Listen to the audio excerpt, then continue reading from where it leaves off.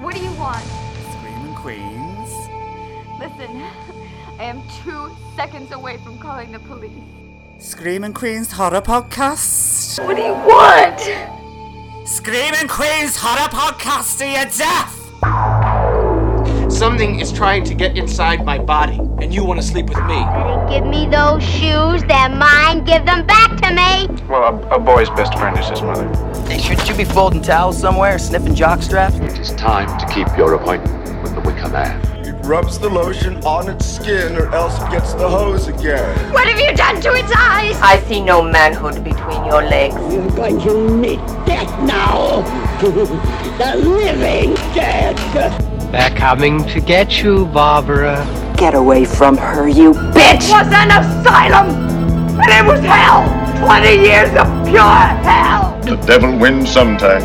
What's that like to live deliciously? They're here. They're all gonna laugh at you. To a new world of gods and monsters. Welcome to Screaming Queens, the horror podcast with the Queer Eye View. I'm Martin Fennerty and I'm your host this evening, here with the usual bunch of misfits. On my left I have... Stephen Moore. I'm Jonathan Larkin and I'm opposite him. It's very important you all know our position. I'm opposing him. And on my right I have... Jonathan Butler. So tonight we look at a film by George A. Romero, not one of his many forays into the world of zombies or ghouls. This one features a vampire, or at least someone who thinks he is, and this vampire is called Martin. My name is Martin. I'm 84 years old. People think I'm crazy when I tell them how old I am. I'd like to be normal. I just have a sickness. The only way I can survive is by drinking blood.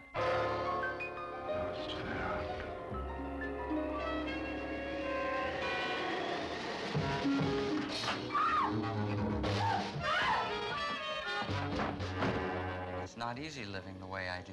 I have to be careful all the time. But I'm pretty good at it. I think as I get older, I get better. I haven't been caught yet. Martin, another kind of terror.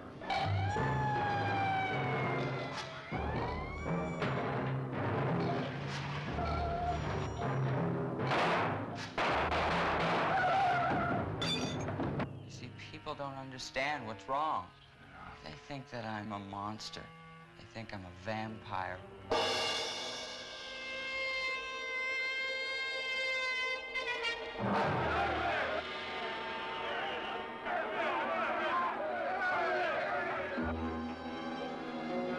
People don't realize that those things I see in the movies are not real. I don't have a whole lot of women. It's nice to watch them. I watch them a lot all the time. I have to be sure that nothing goes wrong. I follow them. I plan. I'm very careful. I have needles now. I can use them. I can put them to sleep. And it doesn't hurt.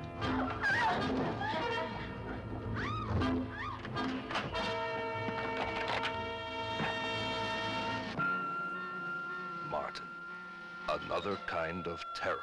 I would like to be like everyone else. I have to do things that I don't necessarily like to do. But I want to stay alive. I do need blood.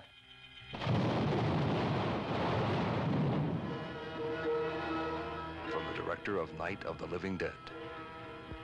Martin, another kind of terror. So our film begins with a sleeper train. Travelling through America, a woman travelling alone to New York City. A young man gets on the train at the same time, travelling to Pittsburgh. He takes his seat and sits playing cards.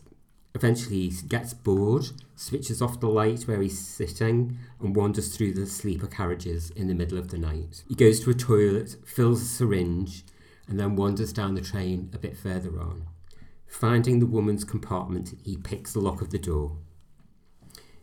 He enters the room and, surprised to see it empty, He realises the woman is in the adjoining bathroom and conceals himself behind the door. He's overcome with emotion and slips into a black and white romantic fantasy. He, the hero, with slicked back hair and billowing white shirt, and the woman beckoning towards him, longingly, adoringly. Quickly, we're brought back into reality, and the woman emerges from the bathroom wearing a face mask. Back to earth with the bump, isn't it, really? And the two of them come face to face. He attacks her and there's a struggle. The woman screaming, "Freak, rapist, asshole!" And while forcing her to submit, the softly spoken young man tries to reassure her. "I'm always very careful. I'm always very careful with the needles. So it puts you asleep so it doesn't hurt." Her unconscious, he strips and undresses her. He kisses her and has sex with her. A moment of obvious rape as horrific lovemaking.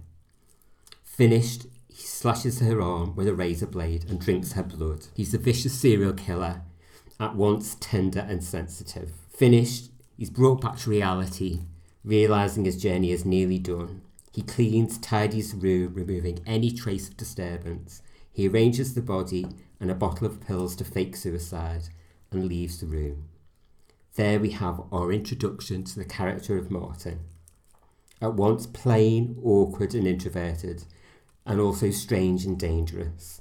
A misfit, unable to connect with anyone. Is he the geeky zero he appears in real life, or is he the handsome seducer and creature of the night of his dreams? Is he just a teenager, sick or bored and without hope in a small town with no prospects? We're here to tell you. So that's our introduction to Martin. That's probably about the first 5-10 minutes of the film, and it's quite a rich beginning, isn't it? It's quite it's so much happens in those first 5-10 minutes, and it seems to sort of whizzle along at quite a pace. But the film takes on a different pace from then on, doesn't it? Can I just say that whilst you were telling that story, I thought we should all join in and do like train sounds in the background. I was just thinking you need to get a job as like an audible, like it was like it was very hypnotic. If anybody wants to, I'm available. Wasn't there a thing the other day about Ed Kemper? Ed Kemper did a lot of audio books, didn't he? Yeah. And he narrated them because he's got in prison as part of like the thing, and you can listen to them. Some of them can't, yeah. Yeah, I've listened to like I know the name of Kemper. He's a serial killer. He chopped off his mother's head and had sex with it. Why have I not heard of this one? Has there been an episode of My Favourite Murder about it? He's must have famous. been. He's very, very famous. He's the main guy in Mindhunter. Yeah. But you didn't watch it, did you? I didn't like it. Yeah, so that means that you sound like a serial killer. Essentially not. There we go. With the name fits. With the name fits. I think you're right. I think it's a really good opening. It's really bleak.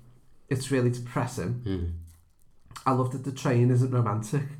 I love a film set on a train, but I don't want to be on this train. Do you know what I mean? Yeah. It's like a grim train that also reminds me of the sleeper train that me and Ben got from Krakow to Budapest. Isn't Daughters of Darkness start on a sleeper train as well? But that's got like a bit of a romanticised view, whereas the one that we were on was like going to sleep at a tumble dryer. That's the sounds are exactly the same on this train. Daughters of Darkness, I seem to remember them making love on a fair coat or something, or a fair rug. Yeah. This sleeper train is nothing like that. All you could do was give a quick wank. Sound time. But yeah, I thought it was really, really rich opening and really disturbing, and I love what I think goes for the rest of the film is everybody's reactions to Martin are very realistic. Yeah, like the woman when she sees him, the way she freaks out and she's like screaming, "And what are you going to do to me? Take the money or whatever." Yeah. It all felt quite like a bit of a realist vibe to it. Because he's a nobody, isn't he? And it's not. She doesn't perceive him as. She doesn't perceive him immediately as a serial killer. My perception was that she didn't even really see him as a threat, because she was telling him to go away, but it was very like, "Oh, you're a freak." It was a bit because he's quite a pathetic character, isn't he? Yeah. You're just one of those sad rapists. So it was like, it was so blasé about it. She was like, "Oh, just another." But she doesn't realise he's going to rape her, does he? She actually thinks he's just an intruder in the room. He's obviously he's a junkie, he's got a needle in his mouth. Yeah. he's obviously come to rob me purse. At first, she's quite confident that she'll just get rid of him, isn't she? Yeah. She'll be able to fuck him off. She's like, yeah, take the money and just leave me alone. Yeah. It's fine. But yeah, I thought it was really grim. And then when he digs the razor blade into her arm, that's so bad. looks dead real as well. Yeah. The blood's like Hammer horror blood, but that doesn't distract from it at all. No. It's still horrible. And the way he lets it all splatter all over him and stuff, which is sort of sexual. Ben did comment that he thought he had nice legs though when he was naked on top of it. But you know. So we've got a boy in his late teens who's obviously very well practiced at killing. So he's been doing it a long time. He's doing it a long time.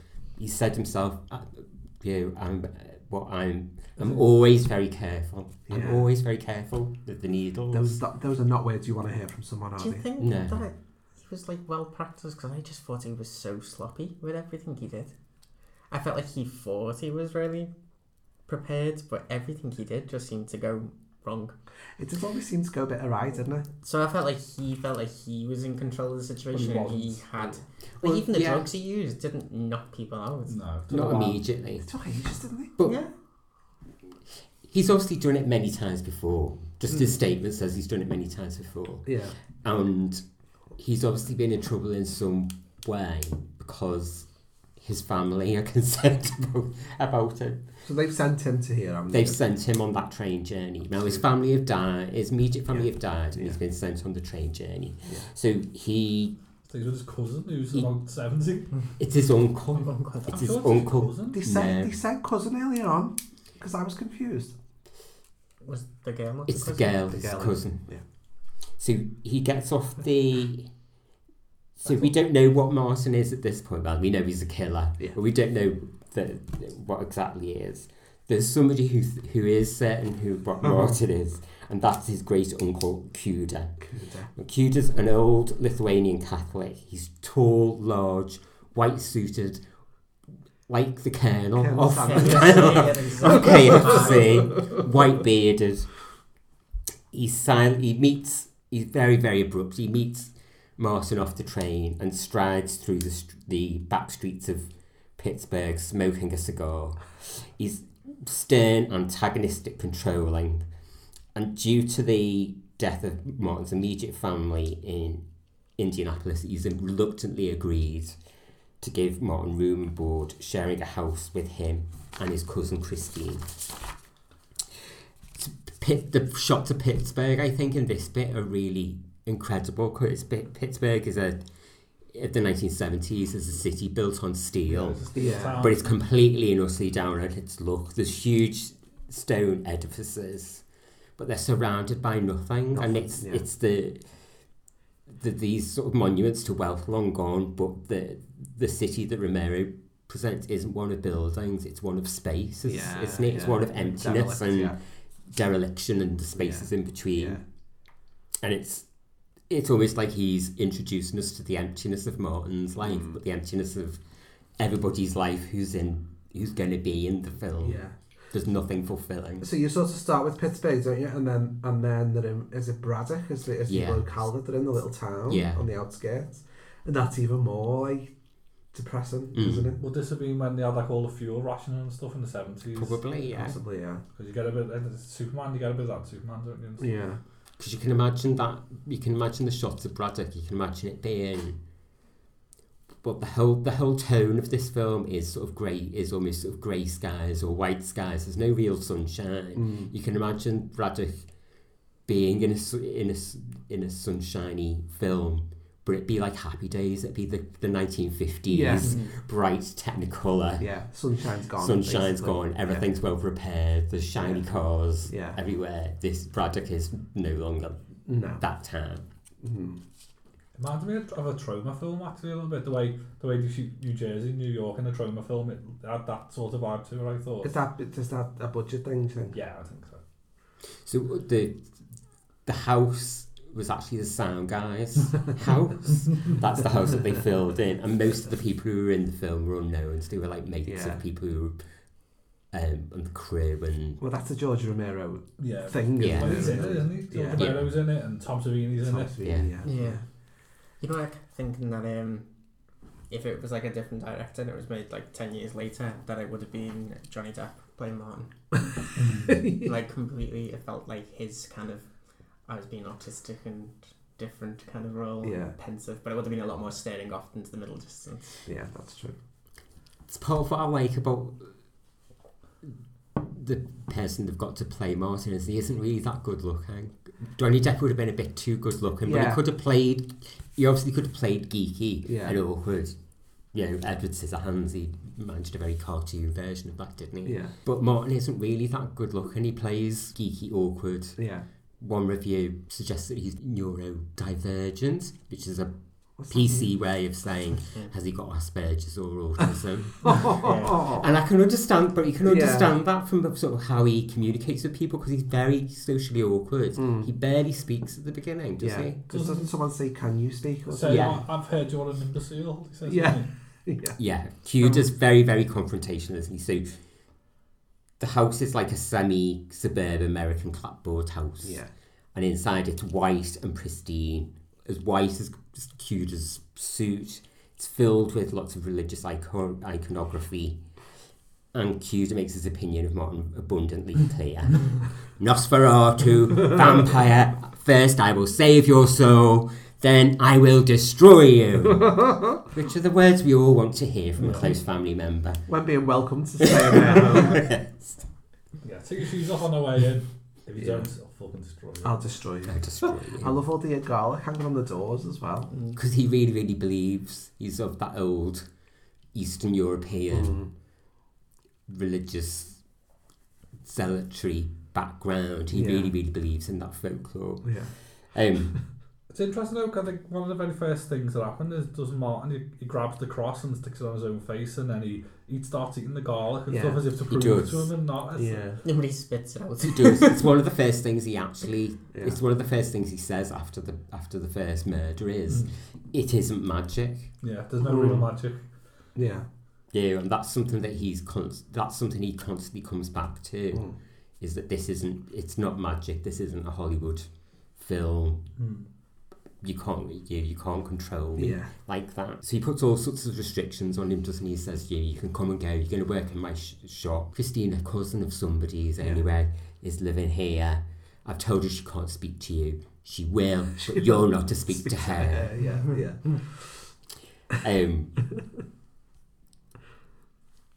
And Christine's a lovely.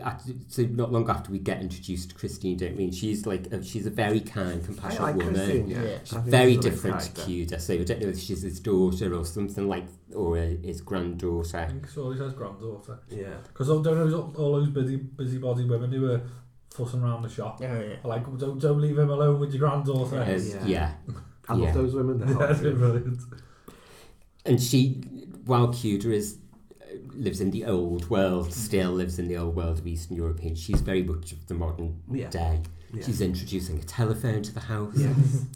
Who would believe it, listeners? A home without a telephone. This was a thing in the 70s and the 80s. And there's a moment in the film where he says, I want you to get me a phone. Yeah. And it was just a mobile phone in my head when he was saying, I want you to get me a phone. No, it's a landline to the house. So he wants a phone. He must mean a landline. Yeah. That's what she's getting for the house, is a landline. So, are you all too young to remember houses without phones? People who would knock around to use your phone because they didn't have one? Possibly, yeah. I always remember having one. Yeah, I always remember having a phone. I've never. Just about, I think. So even when I was, when you were small, when you two were small, I was a teenager. I was still small. You were staggering across the street, and I was stuck in for a small child with pink hair. Anyway. Sorry, Steve. Feeling very attacked right now. I did for me shopping before as well. I wasn't even allowed to get me Ocado shopping. Yes, I'm not bougie. Not everybody had phones, so even when I was a teenager, there was people who didn't have a phone in the house, and they'd knock around to the neighbours saying, "Can I use your phone?" Or you'd use phone boxes. When was the last time you used a phone box? Yeah, I remember using phone boxes. That maybe to have a piss in, but not to use a phone. Don't think I've ever used a phone box for real. You should try it for a while. You should try it. I don't think any of them work now. There's one. No, they do because the homeless and the junkies are still checking them for change. Oh yeah. That must be a futile task in this day and age, whether they are still checking them for change in town. So yeah, Christine's a woman of the modern world. She's introducing a phone to the house, and Martin tries to make friends with her. With a mini guillotine magic trick. The guillotine at the table? Chopping vegetables with it. Yeah, and then asking her to put then asking her to put a finger in it. I think she reacts very well to that. Because I would have been horrified. Yeah, she did react really well. Again, the reactions came across like real reactions from people. But it's interesting because Martin uses that to make his point again, saying there's no magic. That's true. There is no magic. There's no real magic ever. Yeah, that's very true. Isn't Tom Savini a boyfriend? Arthur. Arthur. Introduced him, aren't we? Yeah. Not long after that, and he's sort of he seems quite opinionated as a character, doesn't he? But he's obviously very neglectful of Christine. He's constantly standing her up and leaving her hanging around for him. Yeah, she's bloody sick of it, isn't she? She is. So Martin starts working Cuda's shop, making deliveries to local housewives. Oh yes, Mrs. Santini. Yeah, Mrs. Santini, and a variety of others. And he's it's strange because there's a whole range of reactions to Martin, isn't there? From them to curiosity to benevolence. Yeah. To obviously Mrs. Santini goes even further than that. Yes. But he's quite detached. Yeah. And you think he's weighing them up. He's weighing them up whether they are possible prey or not, isn't he? Possible food. Yeah. But yeah, and I think that says a lot about him, doesn't it? Because he's still, even though he's got women being delivered to him on a platter, he still can't react in any way that's anything other than a bit of that sort of distant, slightly kind of removed, just that inability to interact with people. Yeah. Even when he's excited about something. So even when he sees, is it Mrs. Santini sees with putting the wraparound skirt on? But she's got the tiny little she's got shorts on. Yeah. And he can't, you see him get completely, he's confused by the emotions that stimulates in him. You can see that sort of... The sexy stuff. The sexy stuff is completely confusing to him altogether. Yeah. I enjoyed the way she acted when she opened the door to him and the way she was dressed, and I thought if I was a bored, lonely housewife, I would probably always answer the door like that in case there was some dick on offer. Do you like your line? You remind me of a cat I used to have. Yes. An old alley cat. But it makes sense. He is kind of that aloof. Sympathy. You feel sorry for him. Just listens, looks at you like they understand you, but doesn't really take anything. Yeah. It makes sense. He listened and listened. He never said anything either. Never talked back. You know when they're in the car and she asked him to get a notebook out of the glove compartment? Is there a dildo in the glove compartment? I couldn't tell. I was trying to see what it was, but I couldn't tell. There was just all kinds of rubbish in there. There was something in there that looked like a dildo, and I was thinking, am I just reading into this because she's like a lonely old housewife? Not old, lonely housewife. Or... Everything's a dildo if you know how to sit on it. Quotes of the episode. You'll be brave enough.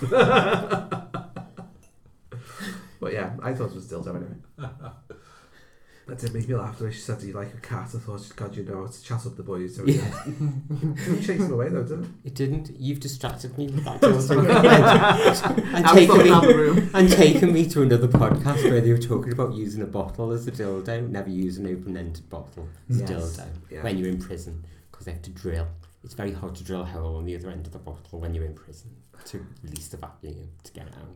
Oh yeah, if it gets trapped, yeah. So not everything you can sit on is a dildo, Stephen. What podcast was that? With the right preparation.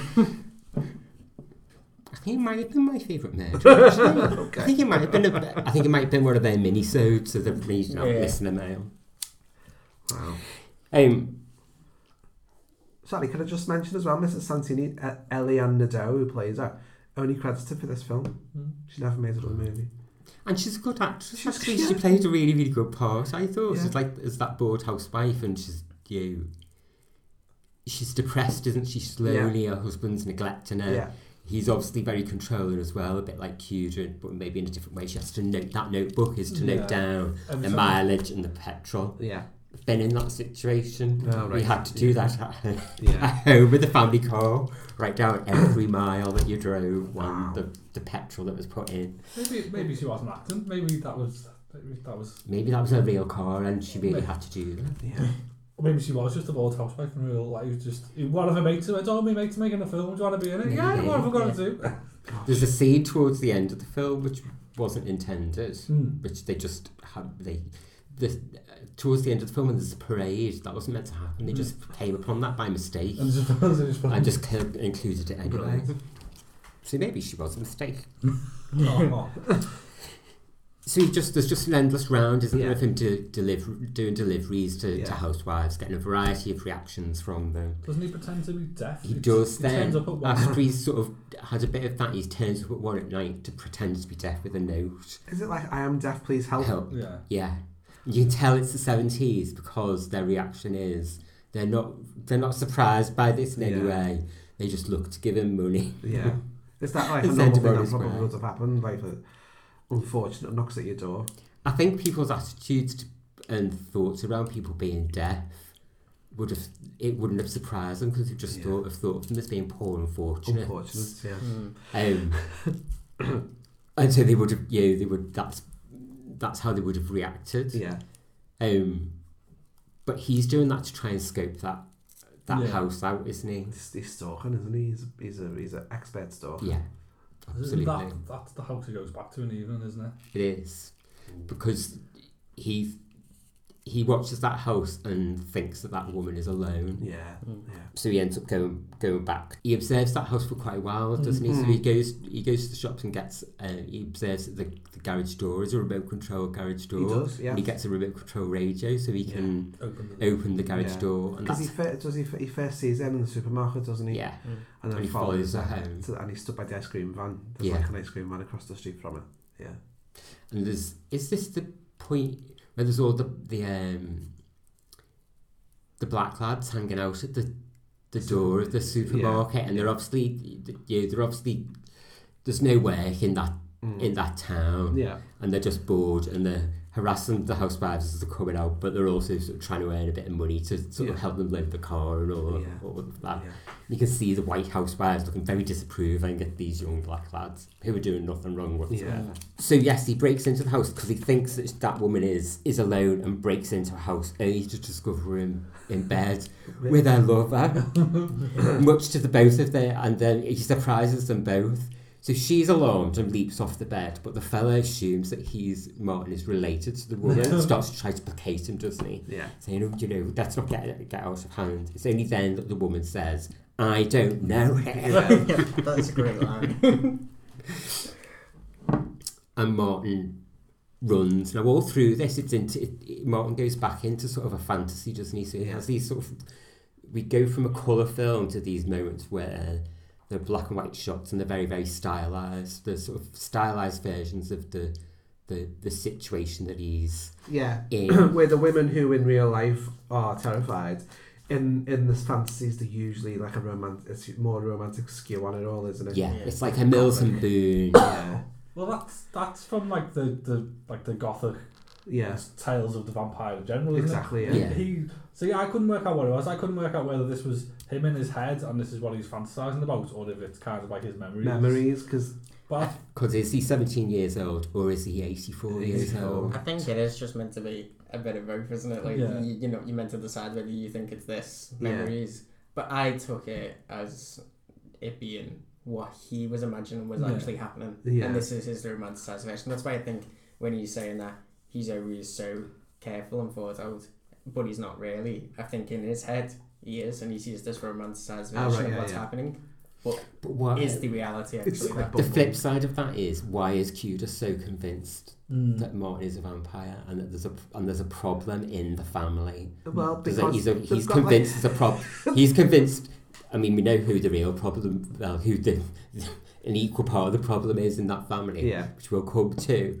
But there's obviously a wider problem in that family. But I think that's nature and nurture, isn't it? And I think that's what one of the big debates for the entire film was he this monster because he was born this monster, or is he made this monster by his family telling him that he is this vampiric creature of night? Treating him like an imbecile. Hasn't Cusa got a family album of vampiric relatives? Like slightly pointy ears.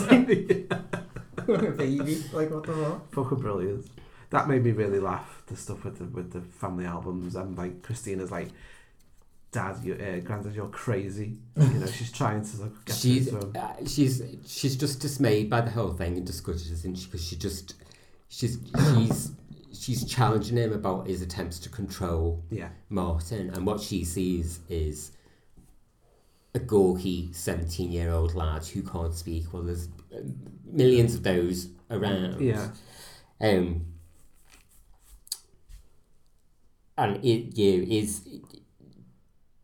her and Martin bond over their disbelief in the magic, whether it's that wider magic or it's this folklore from Eastern Europe around vampirism and the religious nature of the whole thing. That's their bonding point, is that they sympathise with each other around that. Her as a daughter wants to get away from it. And the tragic irony of it is, if Cusa was right and there was some sort of magic involved, their lives would be a lot more fucking interesting than they are. Mm-hmm. They wouldn't be in a dreary satellite town of Pittsburgh. Exactly. See, I in a weird way, I thought that possibly those flashbacks and stuff, they were almost for the audience as well. It's kind of saying, this is your kind of, you look at that and that is like the 30s Universal, and you know, that is like those gothic romantic vampire stories, but it's almost saying as if vampires were real, they'd be like this. Absolutely. They wouldn't be these, fancy people living in gothic castles. It would be fucking nerdy guys just murdering tramps and stuff. The reality isn't erotic in any way, and that's how it's painted in those Universal films, or even in the Hammer films in the 60s. There's an eroticism to it, and it's very clean. Whereas actually Romero's saying this is the fantasy in his head. This is your fantasy. There is no magic. It's grim. It's grim. The reality is nerdy, unusual man drugging and raping women and drinking their blood. I think maybe that could be what it is. It's almost for the audience, to say this is your fantasized image of vampires, and this is Hollywood's image of vampires, and this is his own, but this is what I'm showing you is actually the reality of what it would be like. But I think I don't get is Romero wanted it all to be black and white, didn't he? So he did. If it was all black and white, then I don't think those scenes would have worked in the same way. Well, I had to think about that, and I think part of the reason why he wanted it to all be black and white, he wanted those transitions to be more ambiguous. So it would be a bit more of a challenge for the audience to figure out what was real and what wasn't. I like that he set out to make a challenging film. He didn't want to make an easy film, did he? He wants to make like something that's a bit like grey, a bit with the lines that are a bit blurred. I think he wanted to make I watched this film twice in preparation for the podcast. My first and second time ever seeing this film. And I'll explain a bit later about how I made this choice. Is it because it's called Martin? It is because it's called Martin, but there's another reason. There is another reason. It's not just solely about my ego. Not this time. It's always about my ego. It's always about your ego. What was I going to say?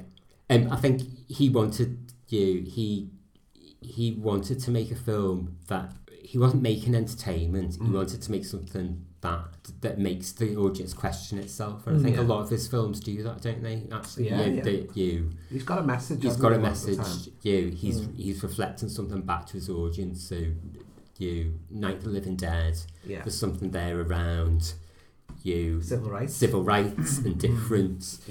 In Day of the Dead, there's something there about the mindlessness of consumerism and shopping malls, isn't there? Dawn of the Dead, sorry. So he never gives you a straightforward, entertaining schlock horror. He's got something more to say. Totally. But back at that housewife's house, there's a chase around the house, isn't it? And it's intermittent. The shots intermittently of him going through the endless corridors of this very luxurious Yes. house, but it becomes even more luxurious in his head, and attacking the woman and the fella trying to find them. They almost lose each other, but he manages to dupe the man into coming back into the house and attacks the man. Yeah, because he's already drugged him. He stabs him once, doesn't he? But it's just taken that long. Yeah, the man stumbles around the house. It does take a bit of a time to effect, where he becomes more and more unsteady. Yeah, and he eventually feeds on the man. Yeah. Ooh, yeah, you get that when he stabs him in the neck. Doesn't he? With like is it a twig or something? Or a stake of some sort, or a small like peg. It goes right through his neck, and that's a real Tom Savini trick, isn't it? It reminds me of Friday the 13th. Just before that, he's revealed to the woman. He said, I came for you. I came for you. Yeah. After he feeds on the man, he runs back because he did go for her. Yeah. Sorry, I was just going to say that I do love that once again we're back to the use of the phones and the fact that the brand new technology, because fucking ages they couldn't figure out. Oh yeah, they're trying to phone a hospital. They're like trying to phone, you put it down or you put it down, and they're like, any place. Is there another phone in the house? In the game room.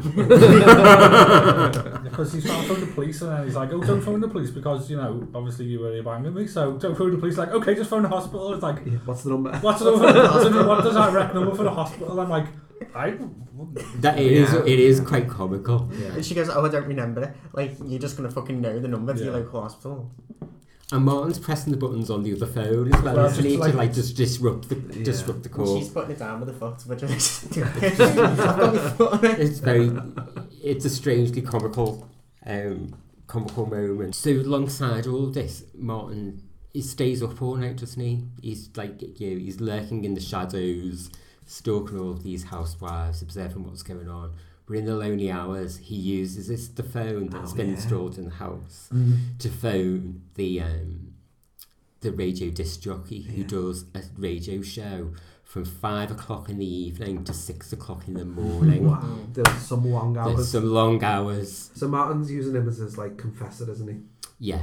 And he's also trying to sort of figure stuff out about the world, because he obviously just doesn't understand people and how they work and how to connect with them. Particularly women. So he's almost seeking advice from the DJ about the women. Yeah. And he becomes an inadvertent hit on the radio station. Lots of people start to really enjoy him calling in and talking about the ways of vampires, and the disc jockey starts to call him the Count. The Count. I love that. Yeah, the Count. So Martin spends lots of time trying to set the record straight about vampires, continuing his manifesto of there is no magic stuff. It just made me think of Twilight, like in the way in this he talks about, does the sun, can you not go out in the sunlight? And he's like, the sun hurts my eyes, but like in Twilight they turn to diamonds. It was just like, this film is a precursor. And he's this kind of cute, awkward teenager. She ripped it off. She ripped this off. Yeah. But Martin is always disconnected from reality. He's never quite sure what's going on, so he doesn't catch on that the DJ is sort of exploiting him and mocking him and taking the piss out of him, but keeping him on the line for hours and hours at the time. Doesn't he phone him back at one point when he's off the air and says, "Oh, we love it. It's great. Keep calling." Yeah, keep giving us this stuff. Yeah. But I think the DJ realised this isn't an act. There's something more here, but it's a bit ridiculous. But Martin goes into quite some deep things. As much as he's disconnected, doesn't know how to connect with people. Looking at people through the eyes of a predator, he sees how stupid people are and how mindless they are and how heartless they are. And that's a lot of his complaints about the world and people. I like his take on intimacy and the lack of intimacy, because he says like he sees people in the streets who talk to each other but they never say what they mean. And I feel like it's quite an interesting viewpoint and a good one for horror film as well, because it's the outsider looking in, isn't it? Yeah. It's the someone who's slightly alien and their view of humanity. And sometimes when someone's that different and has got like is that far removed, they've got quite a clear view of what's going on, really. And the sort of the take on small town, this take on intimacy and how miserable everyone is and all that sort of stuff. It's quite a clear view of the story. You know what I mean? And I think with you have the kind of discussion that everybody needs to talk to someone about the problems. Like he's talking to this radio host the way the housewife was talking to the cat and talking to him, and it's just sometimes you need someone to listen to. So I think there's a lot about just mental health in general, relations that it kind of explores. Or just being human, because if he was a vampire, he wouldn't be human, and as humans, we all need to be understood. Whether we have problems or not, we need people. We will soon have problems once we're not understood. So he also he talks about sex and his sexual desire, doesn't he? And he talks about sexy stuff, and that's when the DJ starts to sort of take the piss out of him as like an innocent teenager who obviously hasn't got his leg over in the back of a car at the end of the prom. He's taking the piss out of him, but Martin goes quite deep into talking about wanting that connection. He wants the connection he wants the sexy stuff without the blood. And in consciousness.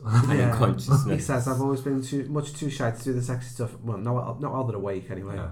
And he goes into startling detail on the radio about how he subdues his victims. Nobody thinks we should trace this call. And we can trace this call. Nobody thinks that. They just carry on with their mind just nattering on the radio. So eventually Martin gives in to what he calls the sexy stuff and ends up having a full-fledged affair with Mrs. Santini. He does, yes. Whilst he's doing odd jobs around the house. Doesn't he just walk in and say, what is it he says? It's like, I'm ready now or something. Yeah. And then the very next scene, she's just like on top of him. Brilliant. Yeah. But as he, with his involvement with Mrs. Santini, he sort of loses interest in the other women in the town and women in general. It's just his connection with Mrs. Santini. So the fact that he's got some real intimacy in his life means he can stop killing people. Yeah. That's all you need. That's all you need. Oh, that's it. Intimacy will stop you from murdering. Don't murder. Yes.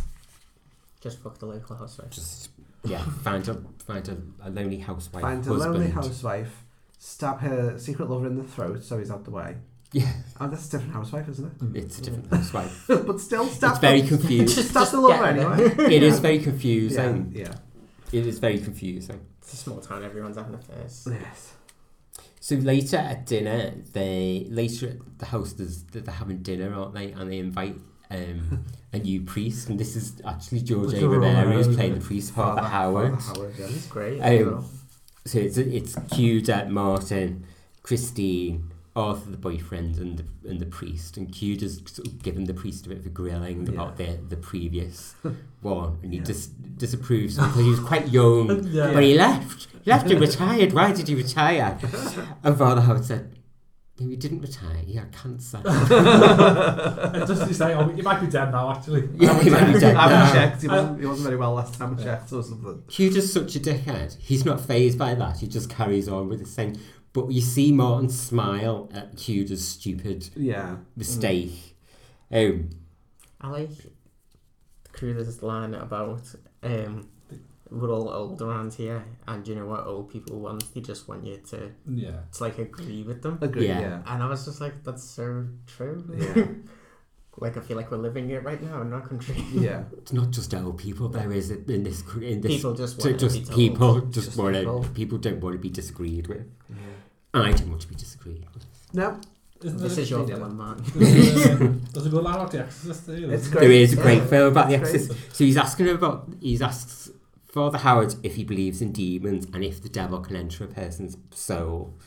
I love Father Howard when he laughs in response. Again, so realistic. Cued sort of questions how people can expect to be saved by their priest if the priests don't involve in that sort of thing. So Father Howard responds saying, oh, you need to talk to Father Zulimos. He's been involved in that. He saw The Exorcist and said it was all wrong. It's the other comic mode of the well, it's another comic mode. There's another one about to happen, actually. It's really good because it puts the film into the real world again. The film is always in the real world, isn't it?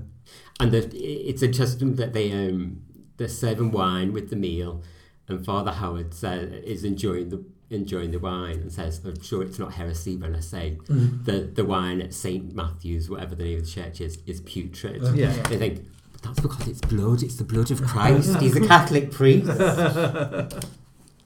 But I'm sure that's on purpose because of the blood and body, the transubstantiation. But it's a nice little point in the film. I think I enjoyed that. A nice Catholic joke. A nice Catholic joke.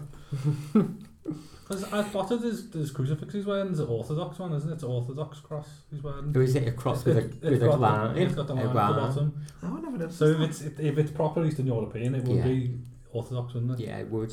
It would. So Q just runs with this and gets Father Sleeves round to the house with possibly a gang of other people to exercise Martin. This pushes Martin into yet another fantasy of being pursued by an angry mob with torches and holy water and crucifixes and stakes. And Martin ends up running off, and Cuda pursues him into a foggy, dark neighbourhood park. And this is another humorous moment, actually, I think. Cuda is absolutely terrified. He bumps into Martin and finds Martin dressed in a cloak with hat fangs and black makeup. And at first I found myself questioning myself, saying, actually, are we back in the fantasy?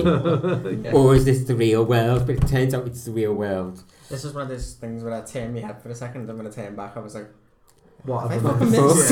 What's going on? Where did he get this from? Yeah. So Cuda calls him the devil and hits him with his walking stick and wields his rosary.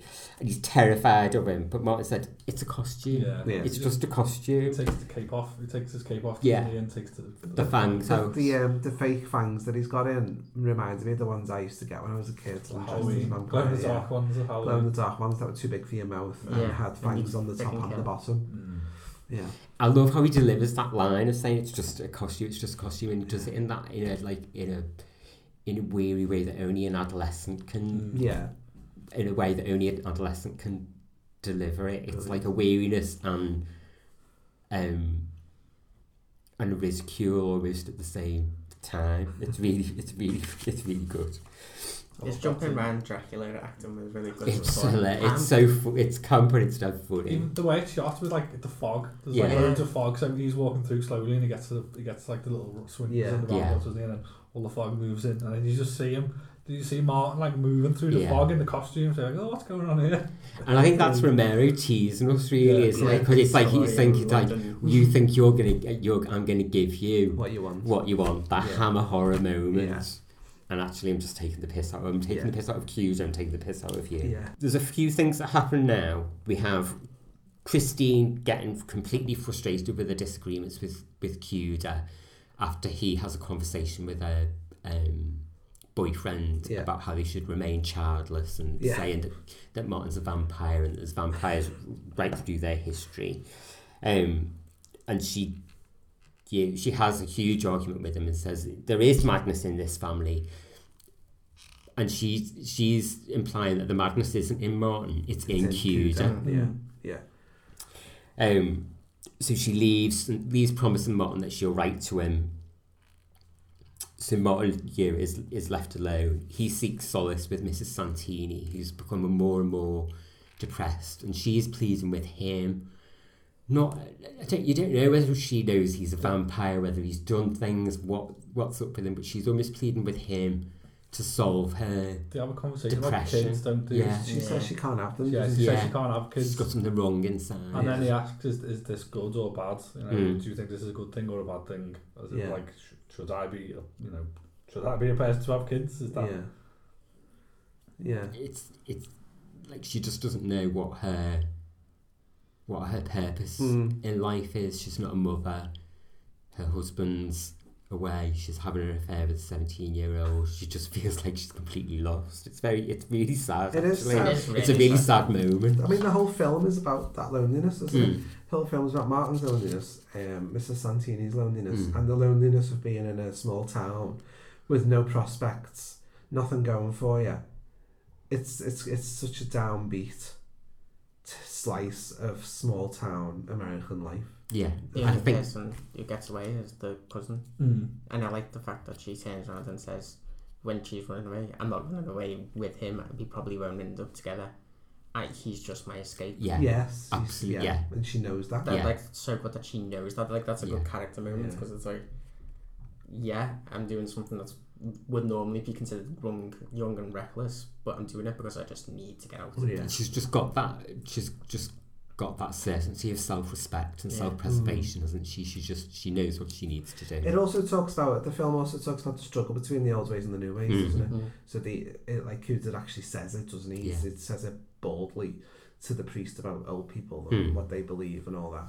And there's stuff where there's a lot in it about young people wanting to break away and do something better for themselves. It's a great line when Martin says, people always go away to forget where they were. Yeah. I think that's a really good line as well. This is where one of those parts of the film where there's all sorts of things really that go on. It becomes a bit vague, but he's having a conversation with the DJ again, going over the same sort of things that he always goes over, but also it's intercut with interactions with other people in the town. So he stalks there's a woman who's abusive to him in the shop, and he stalks her.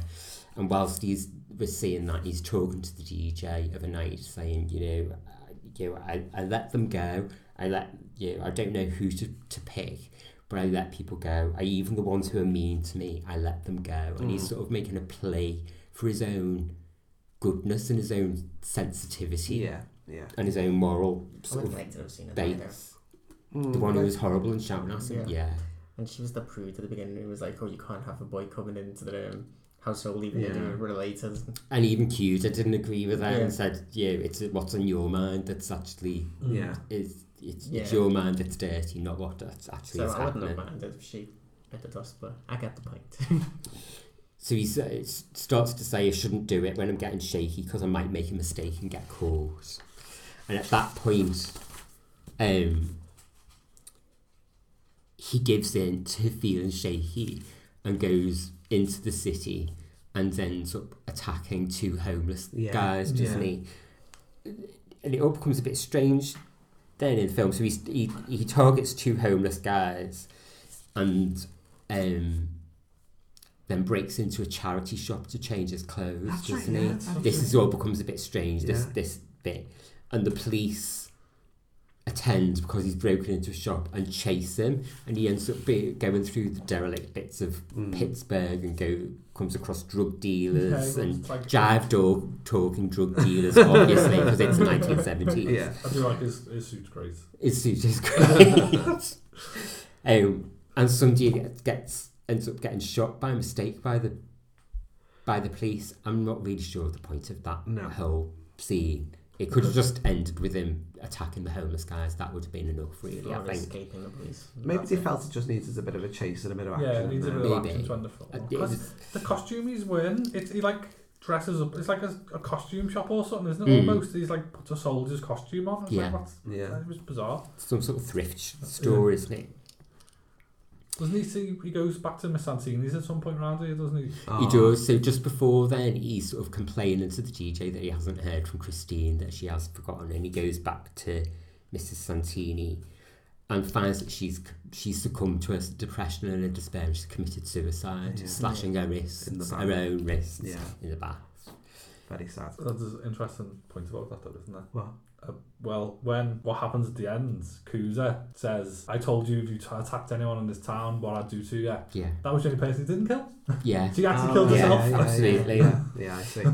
But just after that, he's talking to the DJ and he says, I shouldn't even have friends, not even for the sexy stuff. And Martin, one of the last things Martin says is to the DJ, and he demonstrates a sort of wisdom that he has that Cuda doesn't. He says, in real life, you can't get people to do what you need them to do.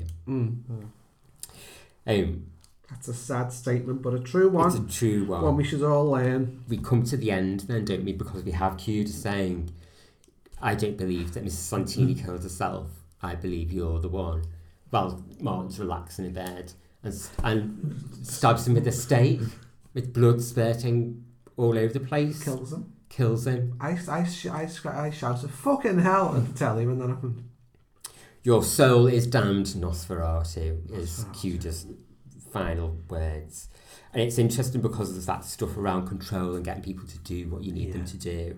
And Cuda's attempts to control Martin lead to... It's a killing that's more brutal, actually, than any of the ones that Martin's committed. I mean, Martin's are brutal, but he's attempting to, in a strange, perverted way, trying to connect and be intimate with people, whereas Cuda is completely unfeeling. Has no emotion, no remorse. He isn't trying to stop him. He isn't injecting him with anything to prevent him feeling any pain. He just stabs him. He waits for him to wake up. He waits for him to wake up and then stabs him through the heart. Because he feels like he's just morally right, isn't he? Yeah. He's the one that I am doing God's work, kind of thing. So an interesting film, and I think Romero was inspired by the monsters from literature, things like Frankenstein and Dracula and I Am Legend. And I think he says it was his favourite film that he made. He always said it was his favourite film. Of all his films? Of all his films. And his thing was, he said that supernatural monsters are a part of a literary tradition that are, in essence, expurgations of ourselves. He was saying that the parts of ourselves we don't like that we're trying to get rid of. So we create these stories to try and exorcise the beasts from within us. I tried to show in Martin that you can't just slice off this evil part of ourselves and throw it away. It's a permanent part of us, and we'd better try and understand it.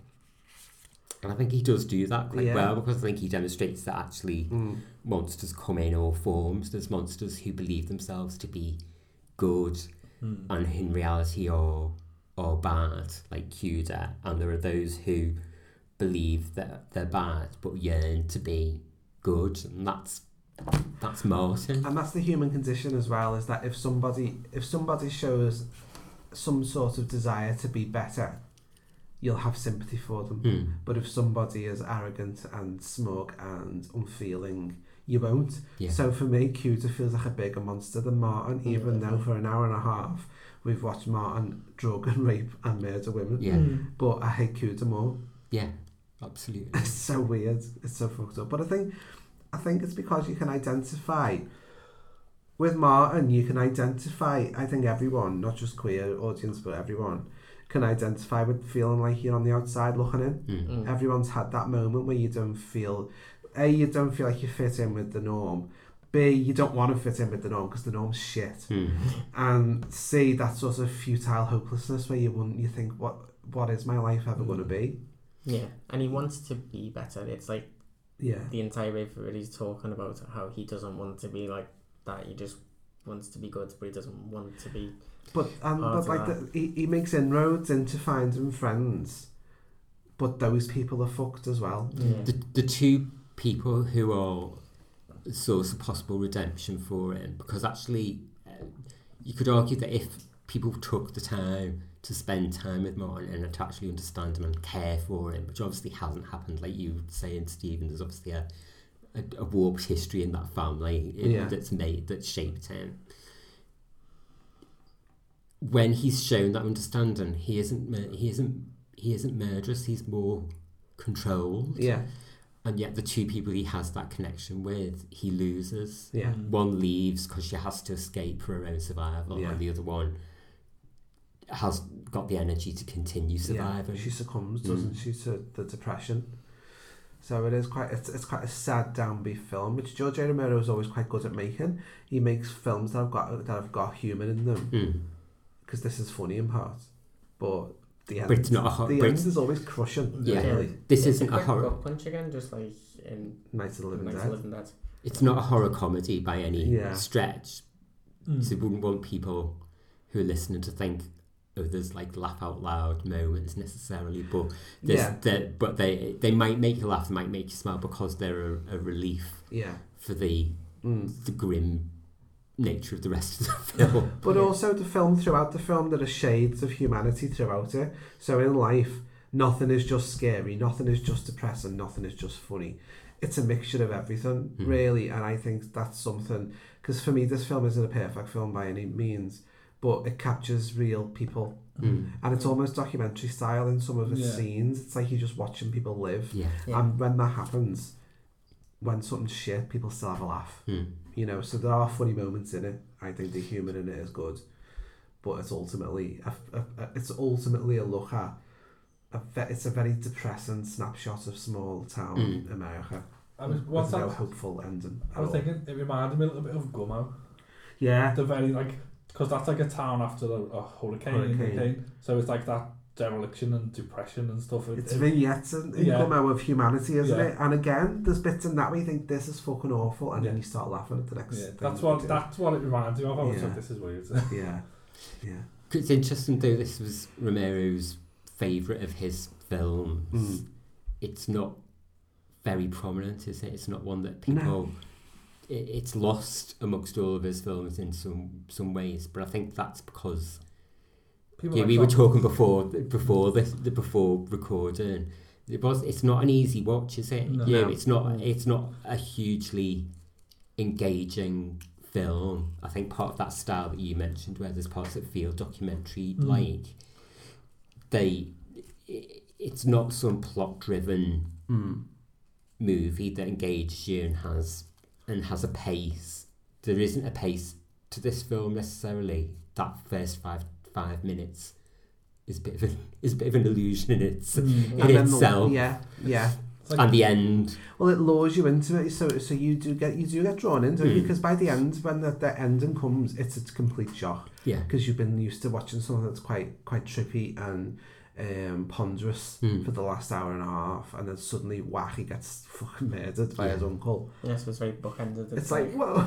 Yeah. This is the way I'll get in at the beginning, and then boom, out of it. So, isn't it true that there was a 2-hour and 45-minute version of the film? Yeah, and that's been lost, which I think is a good thing. I think this condensed version of the film is and even this possibly could have been trimmed slightly. Yeah, but again, I think it's like it's a good length. I think we've all felt like it was a longer film. Jonathan's still laughing at that. Actually, so Stephen, it's not just Jonathan. You both ought to be ashamed of yourself.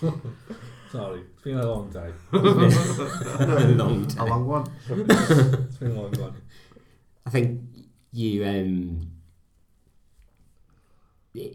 but that's what it's a sign of just that it isn't an easy film to watch. It's not a teen slasher, but I do think it's worth watching. Now, this was my first time seeing it. I've waited 30. The reason why I chose this film, I was asked to choose the film to host. I haven't just chosen it because it was Martin. I've been waiting to watch this film for a long time because I've been intrigued by it, because 30 years ago I bought an album by Soft Cell, the band that Mark Holman was in, and on that album there was an extra track, and this was before CDs, so I bought it vinyl, so you didn't actually get the extra track. I discovered the extra track on a 12-inch that came free in the limited edition of the album. 12-inch. It's all about the length, Jonathan. And on that 12-inch, there's a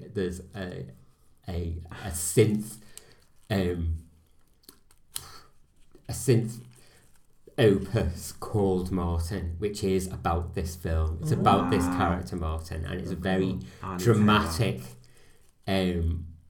odd film, but it's a perfect summary of the it is a perfect summary of this film. So I love it because it's a bit of 80s ridiculous horror pop. It is a horror view. I think Soft Cell did lots of seedy songs, but they did some songs which were sort of about murder and all sorts of things, so they were almost like the horror filmmakers of pop music in some ways. Can we get that on YouTube? You can get it on YouTube, yeah. The original version is 10 minutes long.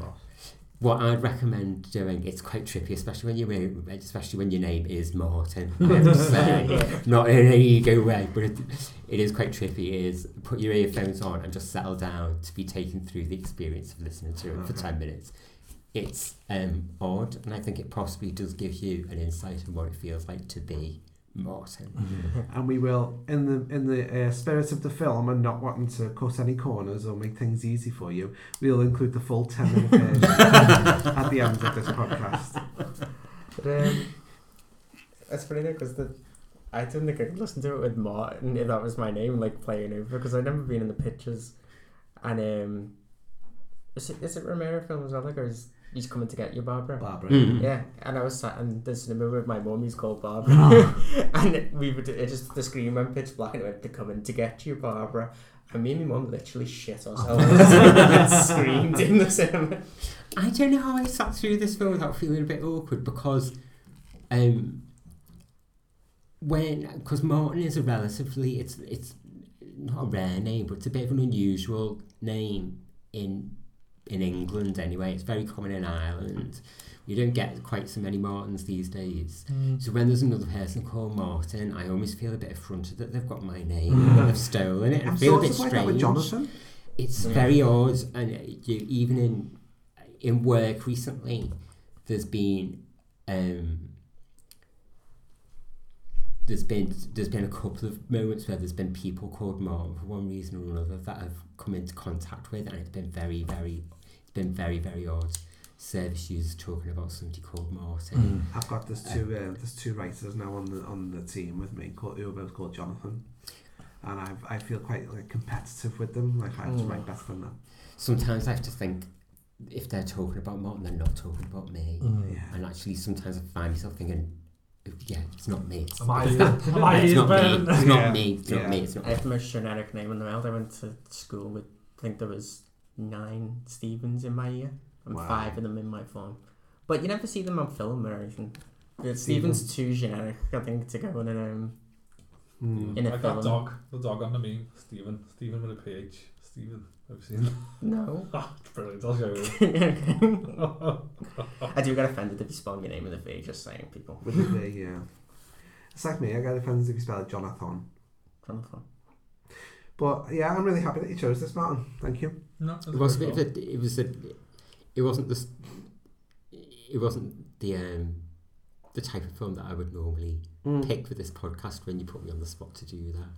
But it's not your usual black and white horror with a faded movie queen in it. It's quite modern for Martin's choices, I think. It is. It's practically contemporary. So hopefully you enjoyed our take on Martin. We all watched it on YouTube because I don't think it's actually available anywhere else. It might be available on DVD, but it's not available anywhere else that I could find. I think there's an Arrow Romero box set of the films that aren't zombie films, and I think it's in that. Oh, that Dead Till Dusk Till Dawn or something called, isn't it? It's the films that he made between the zombies. And I think it might be in that, but I'm not sure. So with Crazies and Season of the Witch, which I've never seen. So it's quite good. It's good quality on YouTube, actually. It is, and yeah. There's a couple of adverts, but they're not very intrusive. So go ahead and watch it on YouTube. It's easy to find. Yeah. What did you think of the bit with the chickens, Stephen? I'm not amused. I was watching it, and I went to bed. Oh God, Stephen's gonna love this. I didn't realise up until that bit, and it's near the end of the film. Yeah. His shop is a butcher's. Yeah. Of course. That's why. Yeah, they were dropping off meat, and then the next second, but like it was just kind of innocuous in the background. But then it was like, oh, now we're gonna murder a chicken on screen. Oh, here's a duck that might get murdered as well. I was just like, don't fucking touch the duck. Yeah, the guy's just waving a duck around, isn't he? Yeah, I was just like, no, I was not okay. What did we think that was there for? That little section? I don't think it was a plea for vegetarianism, but I think it was to show that killing and murder is a part of everyday life. Yeah. I suppose, yeah. Yeah, like, you know, what's really the difference between this and this? And actually... all disgusting. Or it could be, it was just happening, so he filmed it. Like the band walking. Like the band walking past. Oh yeah. Maybe he was just walking past the butchers and was like, "Oh, can we use some?" Was it also a slice? Was it also a slice of life of that town? Like that's one of the industries that's in the town. When you were saying about documentary kind of feel to it, Yeah. I felt like it could have just come straight out of a documentary about that small town. Yeah, maybe that's what it was then. Yeah. But also to show you that, it's like that's part of life. Killing is part of human life as well. Maybe it could be that. I don't know. Maybe it's an introduction to why Cuda is so heartless. Very casual. Yeah, he's very casual about death. Do we see him killing a chicken? No. No. But it's his business, isn't it? Yeah. I think we need to stop killing animals. Makes me uncomfortable. Let's kill more humans and babies. Yeah. Less animals. Although, to be fair, it was 1978. So we don't kill as many animals in films now. Not that I know of. Anyway. That chicken was probably going to die anyway. That was in a butcher's, wasn't it? So it's not like that chicken hasn't died for the film. It's not like Cannibal Holocaust. No. You haven't gone out and go fucking just let's that kill. I think they were turtle. Let's chop off that monkey's head twice because the first one wasn't gory enough. Yeah. You know. Yeah. They were filming an industry that was actually happening rather than totally fetching the chickens in to kill them for the film. Which, if you're anti-carnivore, makes no difference. But I think it does make a difference. It makes it moralistically different. I felt less uncomfortable moralistically watching it. However, than watching a cannibal film. Yeah, than watching that. Yeah, no more animals died than would have died anyway. Yeah. But I still did not enjoy it. Yeah. Well, I mean, I didn't really enjoy it.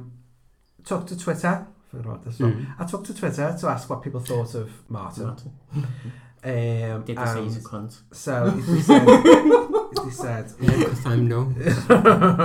He said he's an egotistical bastard. And he's completely up his own arse for not being on Twitter. That's what he said. Hashtag Martin. So RoboPulp, I said, are there any fans? And RoboPulp replied saying, right here, I saw it for the first time a few years ago and was blown away by its nuance and compassion towards the leading character. It's a time capsule of a time in America and a character study of a monster who's also a victim. Sorry. Give me a second. Steve's dying. We have a dying vegan. Are you alright? Yeah, go on. Swallowed a fly. Can't take it. You swallowed worse. And the RoboPub says, send me a link to the podcast episode. So you will have had the link by now because you'll be listening to this. So there you go. This is Inception. He also says, I'd love to hear what other people think of this film. Romero was a competent filmmaker whose overall filmography has been ignored in favour of the zombie films. So Martin doesn't get discussed much. Hashtag George Romero. That's a fair comment. Scored to Death says, it's one of my favourite films. I've been fortunate enough to be asked to speak about it on podcast a handful of times. Wow. Sorry we didn't ask you, Scored to Death. We'll ask you next time. And I had the honour of interviewing the film's composer for my own podcast. Glad to see it's getting some love. Scored to Death, we'll listen to your podcast next. James Story says, Martin is my favourite Romero and quite a shock when I caught it on late night TV as a kid. Plus, for the first 20 minutes or so, the dimmed, doleful ambience had me convinced it was dubbed East European art film. Yes, it is problematic. No. Is a charismatic sex killer really a good thing? Yes. Yes. Is that Mujallo ever? Kill them all with your charisma and rape them too. Andrew Roberts says, strange how we think of zombies with George Romero when he made this beautiful vampire film. Much more complex though, Martin is a masterful portrayal of a mentally tortured soul who can't stop his habit of drinking blood, and it was seized during the nastiest scare, so I'm on it. We didn't know that. We didn't cover that. Badly researched by the host. I did actually. It's on Wikipedia, but I forgot to bring it up. Well, it's no excuse. The guy talking about the score. So for me, the weakest link in the film for me was the score. I didn't like it. It annoyed me.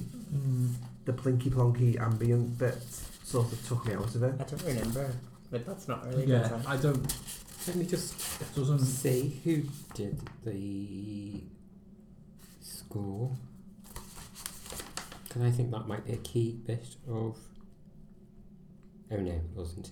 I thought it was by somebody else. The score is by somebody called Donald Rubinstein. Okay. Is he related to Richard Rubenstein? No.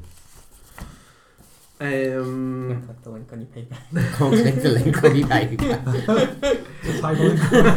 Hyperlink's not working. Also, with the interesting what one of the people who commented said about it feeling a bit European. Because I thought it did, and when it first started, Ben said, "Is this Italian?" Yeah. Before they started. It did feel a bit Italian at the very beginning.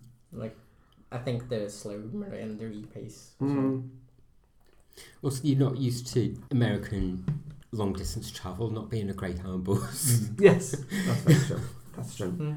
And also, me and Ben have only just rewatched the Late Night Trains, Night Train Murders, which is Italian and set on a sleeper train. So that might be what fed into Ben thinking that as well. But there you go. Thank you, everyone, for getting in touch. So that's it for this episode. I think we've got through a quicker pace than the actual film managed to do. Quite speedy. We've drained it dry. We've drained it dry. So we look forward to you being with us next time. You can get Jonathan Larkin at Johnny Larkin on Twitter. That's very aggressive. Johnny Larkin. You can get Stephen HStay99. That's very passive aggressive. Get Jonathan Butler. Cthulhu 502. And you'll get me at your local radio, talk radio, telephone in as the Countess. The Countess. You'd be phoning in to Pete Price as the Countess. Yes.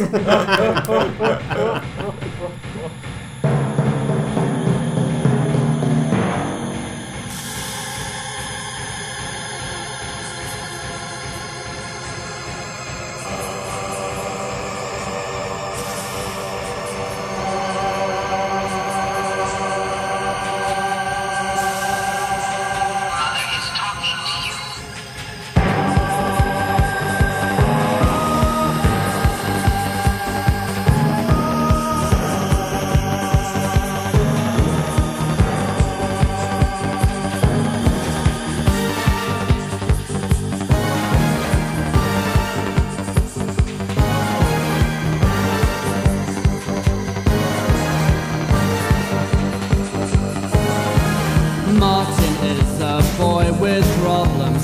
Martin has a family history.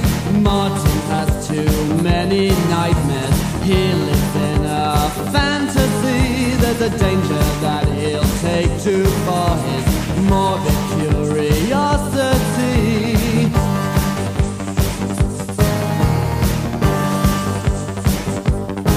He's seen too many creepy films. He's read too many books. Martin sleeps with all the lights on. Martin's seen too many looks. He lives out a strange obsession. Tries hard to resist, but Martin needs his strange obsession to exist.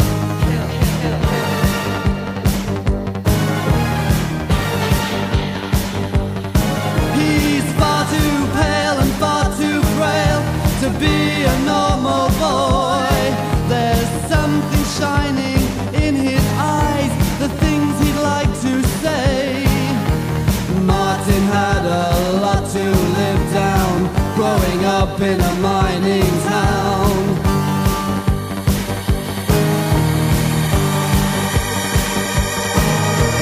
Torches burning in the trees, the shivering lust for blood. He's the star of many horror movies, but deep inside he's good. There's an illness flowing through him that does all